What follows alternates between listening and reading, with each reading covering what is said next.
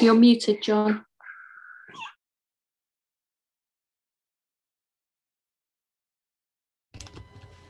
Right, so am I coming through now? Can you hear me?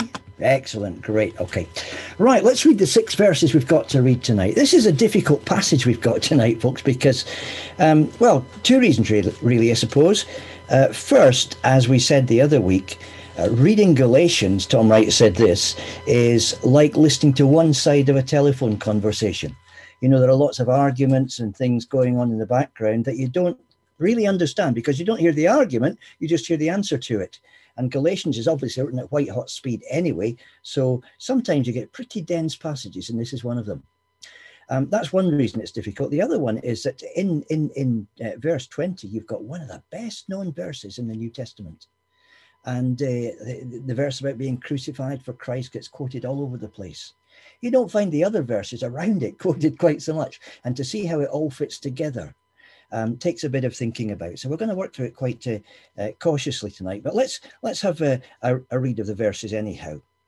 Let's start a little bit before. You remember that in verse 11, Peter came to Antioch and stopped eating with the Gentiles when some other people came up from Jerusalem who didn't agree with that. And so Paul confronted him. Verse 14, when I saw they were not acting in line with the truth of the gospel, I said to Peter in front of them all, you are a Jew, yet you live like a Gentile and not like a Jew. How is it then that you force Gentiles to follow Jewish customs? That's where we've got to. So tonight starts in verse 15. We who are Jews by birth and not Gentile sinners know that a man is not justified by observing the law, but by faith in Jesus Christ. So we too have put our faith in Christ Jesus, that we may be justified by faith in Christ and not by observing the law, because by observing the law, no one will be justified. Now, if while we seek to be justified in Christ, it becomes evident that we ourselves are sinners, does that mean that Christ promotes sin? Absolutely not. If I rebuild what I destroyed, I prove that I am a lawbreaker. For through the law, I died to the law so that I might live for God. I have been crucified with Christ. And I no longer live, but Christ lives in me. The life I live in the body, I live by faith in the Son of God, or it could be, I live by the faithfulness of the Son of God, and Paul probably means both of those things, who loved me and gave himself for me. I do not set aside the grace of God.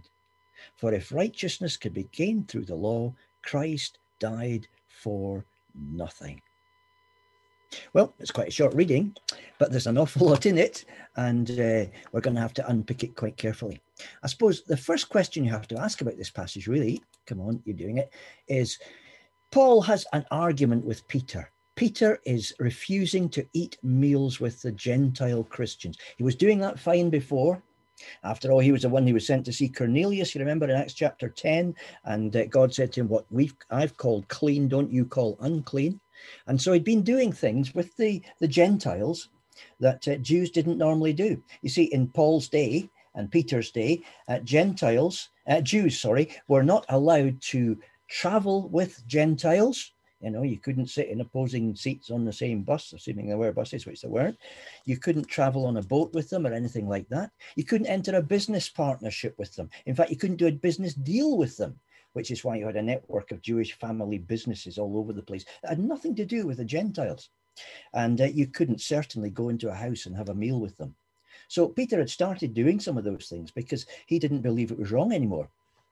However, when these guys came up the road from Jerusalem, and he knew they were keeping an eye on what he was doing, and they'd be going back to James and the elders in Jerusalem saying, you know what Peter was doing in Antioch? I'm not sure we agree with this completely, are we? So Peter starts being a hypocrite, and Paul steps in, and I opposed him to his face, he says. He was clearly wrong. Now, obviously, in the Christian world, and you know this as well as I do, if you have a disagreement with somebody, the scriptural principle is that you don't have it out with them in front of other people. You remember Matthew chapter 18? If your brother has something against you, or you have something against your brother, you try to sort it out, just the two of you. If it escalates then and you have to bring in somebody else and then people you trust and so on, and finally the whole church, well, you go through those stages, but you do that reluctantly. However, here you find Paul going up to Peter and saying, son, you're wrong. Sorry, but you're wrong, in front of everybody else. Why? Because it's such an important principle. It's vital that Peter sees that what he's doing is just sheer hypocrisy. And if he carries on that way, it's going to deny something absolutely central to the Christian faith. So, first problem we have with this passage is Paul is arguing with Peter. Where does he stop telling Peter off? Where does that happen? And you'll find different translations and different commentators have different ideas about this. There are basically three candidates. First, that he finishes at the end of verse 14, and that everything after verse 14, which is where you finished last week, is a commentary on what he actually said to Peter. Or it could be verse 16. And he finishes at the end of verse 16, and then verse 17 onwards is commentary. Or it could be that the whole of the rest of the chapter is what he said to Peter. And that certainly seems to be what the NIV thinks, because if you look at the inverted commas, they don't finish until the end of verse 21. Well, we don't know for sure. But I think it's probably not verse 14. Because if you see, he goes on in verse 15 to say, we who are Jews by birth and not Gentile sinners. As far as we know, the Galatians weren't all Jewish. And so it sounds much more as if he's talking to Peter at that point and say, come on, you're Jewish, I'm Jewish. We should know more than anybody else that this is not the right behavior. And we'll look into what that means in a minute. So I don't think it's verse 14, nor do I think it's verse 21. Because if you look at what happens from verse 17 onwards, he's not talking about the same things that he's got against Peter. He's moving on from that to develop a slightly different argument and explore different questions. So for my money, what he says to Peter ends at the end of verse 16. Doesn't matter, but suppose it goes that way. This is how it would work out. Here's verses 14 and 15 together. So this is what was in the passage last time when he gets up to the question, how is it then that you force Gentiles to follow Jewish customs? And then verses 15 and 16, he's still talking to Peter. We who are Jews by birth know that a person is not justified by the works of the law. What's he saying here? Well, it seems to me that if you want to paraphrase what he said, he's saying something like this. Peter, you're a Jew like me, and we should know more than anybody else on the planet that keeping the law doesn't make us right with God. It never has. We've tried for centuries, Peter. Your fathers, your ancestors, my ancestors, and none of us has kept the law. There is none righteous, no, not one. And we've had centuries of experience of trying to do right and stay righteous with God on the basis of our works. And all we end up is the book of Ecclesiastes saying, there is not a man on earth who always does what is right and never sins. We know that far more than the Gentiles do. And so that, he says, is why we put our trust in Jesus. Don't you remember that? We too have put our faith in Christ Jesus, this is verse 16, that we may be justified by faith in Christ and not by observing the law, because we know that doesn't work. Now, for my money, this is where he finishes talking to Peter. And let's give Peter full credit. He listened. He took it on board. And although Paul doesn't say anything about it here, he obviously said, yep, you're right, Paul. I've been in the deal. I'm sorry about that. I will go out and invite my Gentile friends to have a beef burger straight away. Something like that. Because it didn't cause a crisis. It didn't cause a rift in the church. And people who say, oh, Peter and Paul were at loggerheads for the rest of their lives. It's not true. They work closely together. And you'll find in 2 Peter, at the end of 2 Peter, that Peter talks about Paul's letters and says there are things in them that are difficult to understand, but he calls them scripture. They're actually the word of God. So Peter and Paul recognize one another, and Peter clearly backed down on this occasion, and Paul won the day. That was such an important point. He had to do that. So that's the first thing that this passage says. And then I think it moves on because Paul can see the Galatians coming back at him with something else. And this is where we get the next verse. This is verse 17.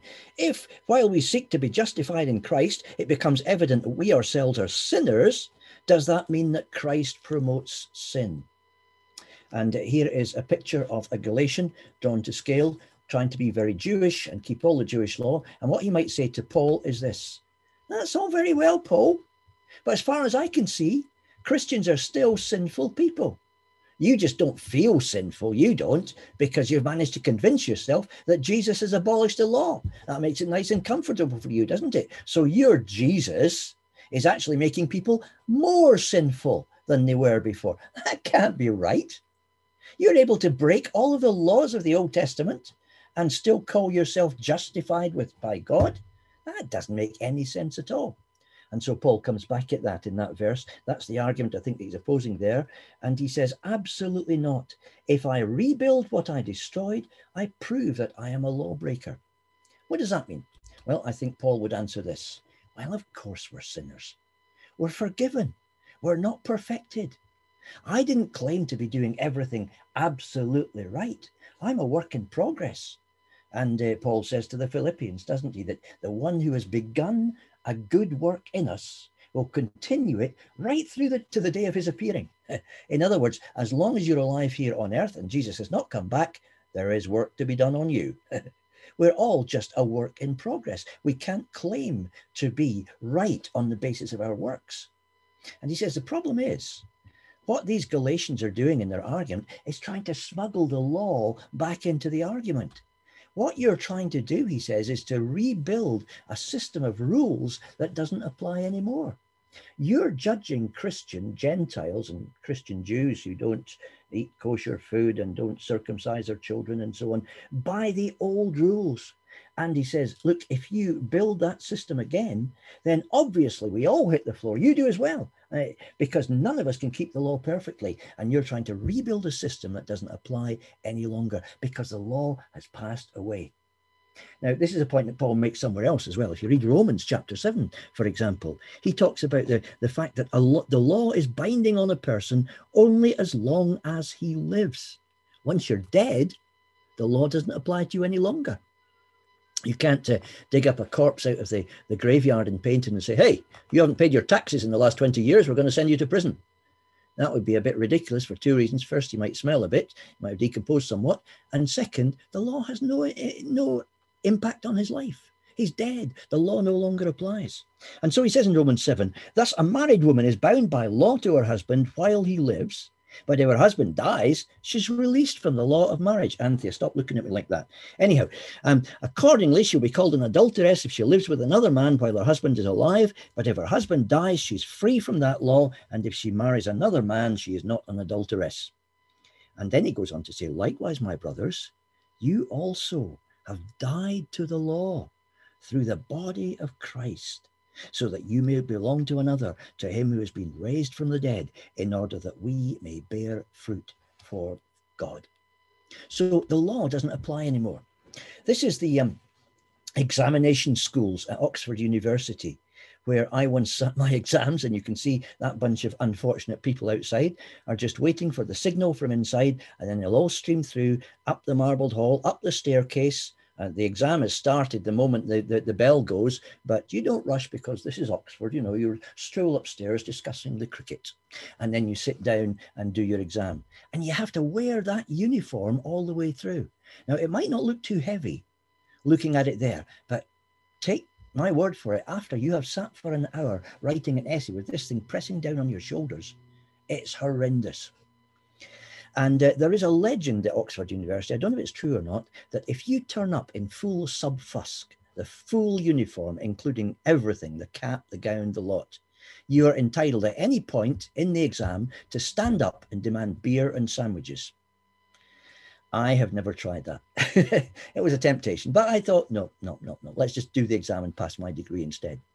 And there is a story, again, I don't know if it's true, it's probably apocryphal, that once somebody did that, and he stood up and loudly demanded beer and sandwiches in the middle of the exam.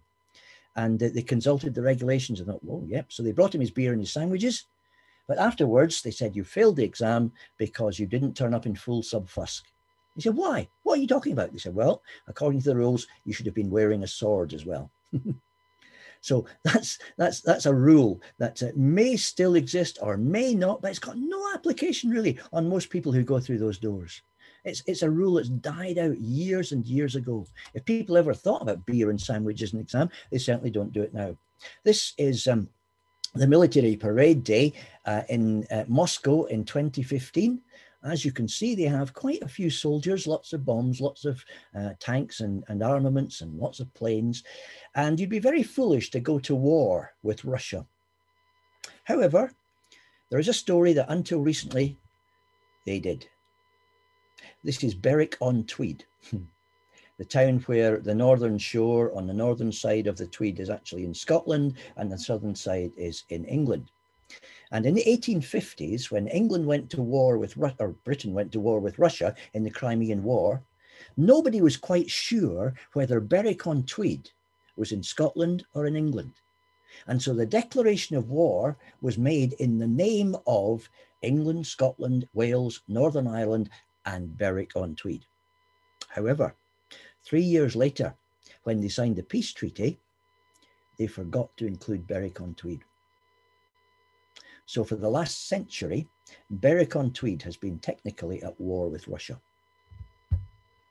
And it was only sorted out in the 1960s, apparently, when a peace treaty between Berwick-on-Tweed and Russia was signed.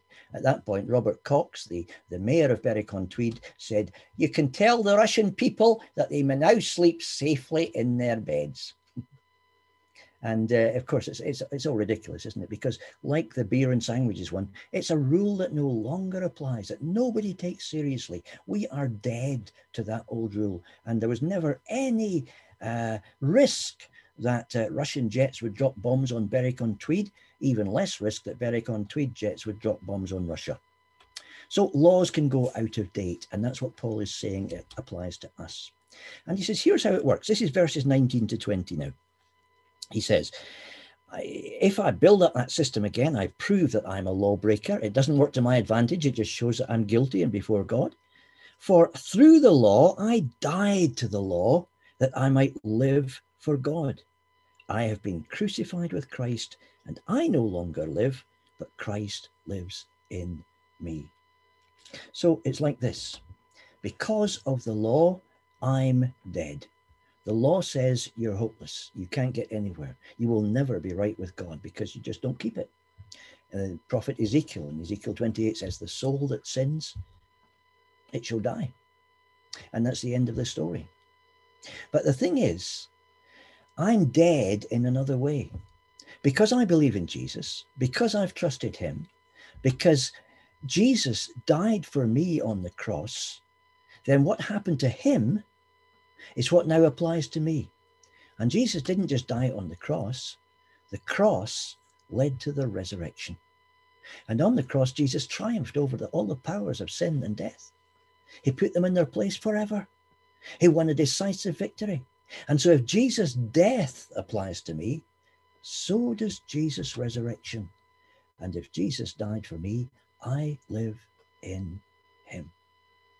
And this is what Christians for at least 100 years now have called the story of the exchanged life. I'm guilty. He takes my sin. I'm dead.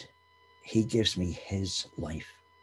And you may have seen the old illustration where the preacher says, look, imagine that this is you and God is there and your sin separates you from God.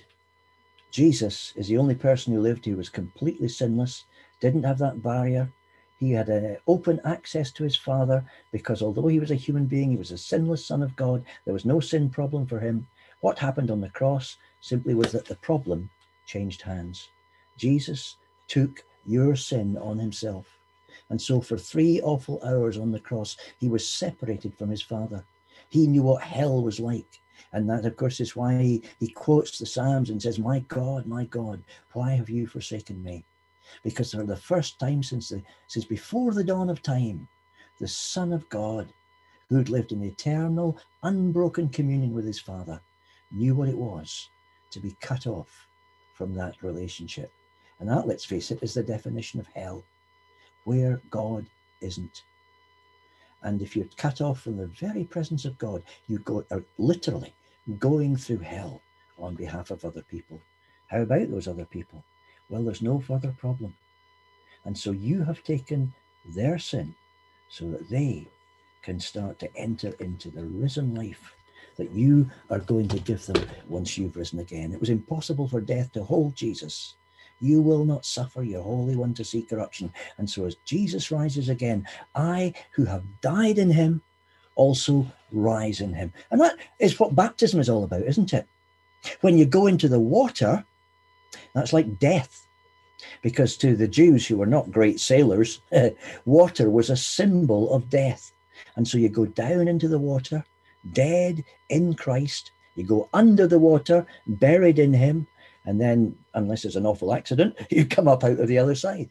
And that's shaking off the water, rising into newness of life in Christ. And so Paul says, this is what happens. The life which I now live, I am not really living any longer.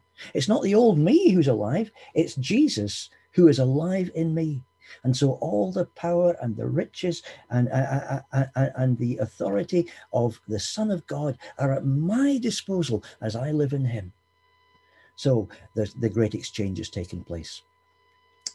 This guy here looks like someone who is very Chinese. In actual fact, he came from Barnsley. And one of the things that interests people in Yorkshire at the moment is that they get lots of Chinese tourists turning up on the doorstep, trying to find where J. Hudson Taylor actually was born.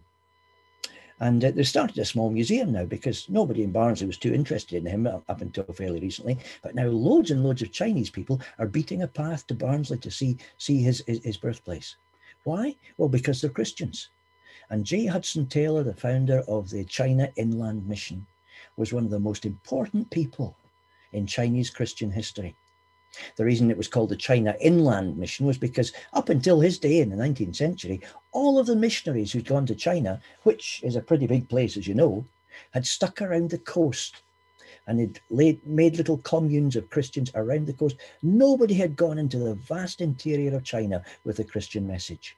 And Hudson Taylor, very like what we were saying this morning about getting past cultural barriers, decided that if you were going to reach the Chinese effectively, you had to become pretty much Chinese yourself. This is why he's dressed the way he is.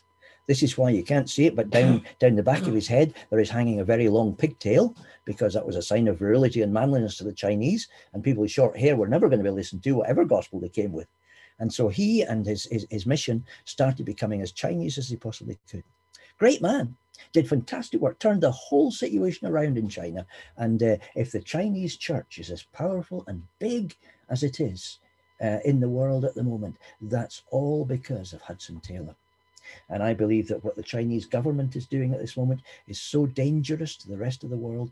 God in his providence has allowed that church to become the biggest church in the world simply because we need them. They're the salt in a desperate situation. And it's all down to this guy. And those Chinese people would gladly admit that as they beat a path to Barnsley. However, Hudson Taylor, great Christian though he was very conscious of the failings in his life.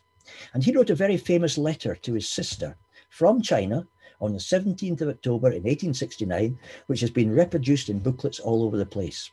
I'm going to quote a little bit from it, not the whole thing by any means, but you can find it on the internet if you Google it. And it is well worth reading. He says this: "Well, dearie, my mind has been greatly exercised for 6 or 8 months past, feeling the need personally and for our mission of more holiness, more life, more power in our souls. But personal need stood first and was the greatest." He felt his own failings very deeply. I felt the ingratitude, the danger, the sin of not living nearer to God. I prayed, agonized, fasted, strove, made resolutions, read the word more diligently, sought more time for retirement and meditation, but always without effect. Every day, almost every hour, the consciousness of sin oppressed me. And while you're still living in the bondage of the law, you can feel that way. I'm no good. Jesus may have forgiven me, but inside, I'm still the same person. I'm still a rebel. I'm still a sinner. I will never be any different. When my agony of soul was at its height, he said, a sentence in a letter from dear McCarthy, that's John McCarthy, a colleague of his and a fellow missionary in China, a letter from dear McCarthy had a sentence in it which was used to remove the scales from my eyes. And the Spirit of God revealed the truth of our oneness with Jesus as I had never known it before. McCarthy, who had been much exercised by the same sense of failure, but saw the light before I did, wrote, and I quote from memory, But how to get faith strengthened? Not by striving after faith, but by resting on the faithful one. As I read, he says, I saw it all. Oh, my dear sister, it is a wonderful thing to be really one with a risen and exalted Saviour, to be a member of Christ. Think what it involves. Can Christ be rich and I poor? Can your right hand be rich and the left poor? Or your head be well fed when your body starves? The sweetest part, if one may speak of one part being sweeter than another, is the rest which full identification with Christ brings. I am no longer anxious about anything as I realize this, for he I know is able to carry out his will, and his will is mine. Just one more little bit. This is how he almost ends the letter. I am no better than before. May I not say in a sense I do not wish to be, nor am I striving to be, but I am dead and buried with Christ. Aye, and risen too and ascended. And now Christ lives in me, and the life that I now live in the flesh, Galatians 2 verse 20, I live by the faith of the Son of God who loved me and gave himself for me. I am as capable of sinning as ever, but Christ is realized as present as never before. And further, walking more in the light, my conscience has been more tender. Sin has been instantly seen, confessed, pardoned, and peace and joy with humility instantly restored. And that letter is still preserved, and it's read many times, and it's helped millions of people all over the world, because that was a real turning point in his life. Realizing it didn't depend on him, it depended on Jesus. Now, he knew that in theory. He'd been a Christian for years. He'd been teaching that message in China for years. But the whole business about resting in Jesus, realizing that the life you live in the flesh is not your life anymore. It's Jesus who's living it through you, and just giving him authority to do that. It's a lesson that we sometimes need to learn again and again until it sticks. And that's what Paul's talking about here. The automatic instinct of human beings as they try to approach God is to make themselves better, to do something that will impress God and make him love them more. But as you've often heard quoted, there is nothing you can do to make God love you more. He couldn't love you more than he does. And so you can't make him impressed with you or whatever. All you can do, because he knows what a rotten deal he got when he got you, is to rest in Jesus and allow Jesus' life to flow through you. And so the exchange life is me stopping trying and saying, Lord, I can't do it on my own. I need you to come and live through me. Otherwise, I'm never going to be any different from what I am. And this is why Paul is so fiercely determined to combat Peter's hypocrisy and establish this principle once and for all, because he wants to make it absolutely clear that's where it all comes from. So he says in the final verse, I do not set aside the grace of God. I do not set aside the grace of God, for if righteousness can be gained through the law, Christ died for nothing. And the only reason that Christ's death has any value is because it does something that the law could never do. I can never make myself straight with God, even for 5 minutes, on the basis of my achievements. And so Paul says, whatever you believe, this is one vital thing you've got to hang on to. Don't set aside the grace of God. What does that Greek word mean? Well, simply this. It's the word atheteo, which means to do away with what has been laid down, to set it aside. And as you go on through Galatians, you'll find that this is something Paul is desperately worried about for these churches. You remember in the series on Acts, we've traced how he went into Galatia first of all, after he'd been in Cyprus on his first missionary journey, because the Roman official on Cyprus who became a Christian through him had family in Antioch and Pisidia. And so that whole group of churches were some of the first ones that Paul led to Christ.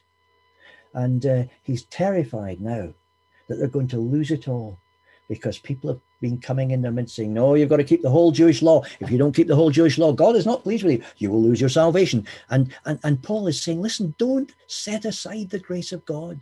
Don't let that go, because this is the heart of the whole thing. The word means to do away with what has been laid down, to set it on one side and have nothing to do with it anymore. So 6 short verses to untangle, and we've seen, I think, 4 principles in them. Let me just remind you of those as we finish. Verses 15 to 16, where he's still talking to Peter. He says, listen, the principle is you will never be made right with God by keeping the law. It cannot happen. So Peter, don't be a hypocrite. Don't live in 2 different worlds, the Jewish world and the Christian world. Realize that the reason we came to Christ in the first place was because he was the only way to being right with God. In verses 17 to 18, he anticipates that question that they might be asking. Well, you know, if you're a Christian and you're not perfect, aren't you in a worse state than you were? At least when you were trying to keep the law, you were doing what you could. And Paul says, no, you rebuild that structure, you put yourself in even more trouble. And the fact is that when you're a Christian, you're still a sinner, but you're a forgiven sinner. And you're somebody in whom the life of Jesus, the risen life of Jesus, is at work. And bit by bit, from one degree of glory to another, as he says in 2 Corinthians, God is going to clean up your act, make you different, so that people gradually start more and more to see Jesus in you. At least that's the theory of how it should work. And you look at some aging Christians, and I speak as a man of 71, young people, and you look at the lives that some older Christians lead, and you begin to realize that they're spiteful, they're vindictive, they're self-obsessed, they're vain, and somehow when you get older, all of the things that you've never quite dealt with in your life come out and magnify themselves. And there are older Christians I know as well who are just the opposite of that. They're just lovely to be with. They're fantastic. And it's obvious that they have allowed the Spirit of God to work in their hearts over years and years, so that the rough edges have been worn off, and the life of Jesus is shining through them clearer and clearer as they reach the end of the road. That's what we want to be like, isn't it? Forgiven sinners, but sinners who are moving from one degree of glory to another, and who will one day be transformed into the likeness of Jesus in an instant when we see his face. Third section of it is verses 19 to 20, the famous bit, the exchanged life. We died with Christ.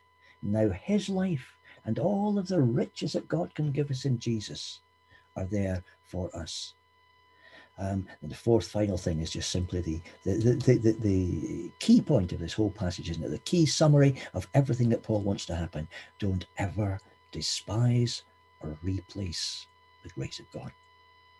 He's got a lot more to say about that, and you've got 4 more chapters to go, but he's already made his main point. This is what it's about. Don't ever despise God's grace, because that's what everything depends on. That's about all I've got to say tonight. Shall we just pray together before I hand back to John, just for a second? Let's do that. So, Heavenly Father, we've looked through 6 very difficult, tangled up verses of your word. And I just pray that as we've tried to untangle them, we've done that properly. There's so much more in them that we haven't talked about tonight, but if that is the basis of what Paul was getting so het up about, help us not to miss the insistence and the sheer desperation in his tone as he says, look, this is absolutely foundational. It must not be set aside. Help us to be people who live by grace, not just by rules. Always feels safer to humans to live by rules and measure ourselves against them. But you know that's not the way that you want it to be. You just want us to give ourselves to Jesus again and again, day by day, yielding our members as instruments of righteousness, our arms, our legs, our thoughts, our minds, everything we've got, so that you can take them and use them for yet another 24 hours. Help us do that. And may the life of Jesus Christ, which is there in us, shine out so powerfully that people around us see it and are convinced that something has happened to us, which is not just us being good, but is a visitation from something supernatural that we could never do by ourselves. Make our lives speak so loudly of Jesus that we hardly have to use words. We ask this for your name's sake. Amen.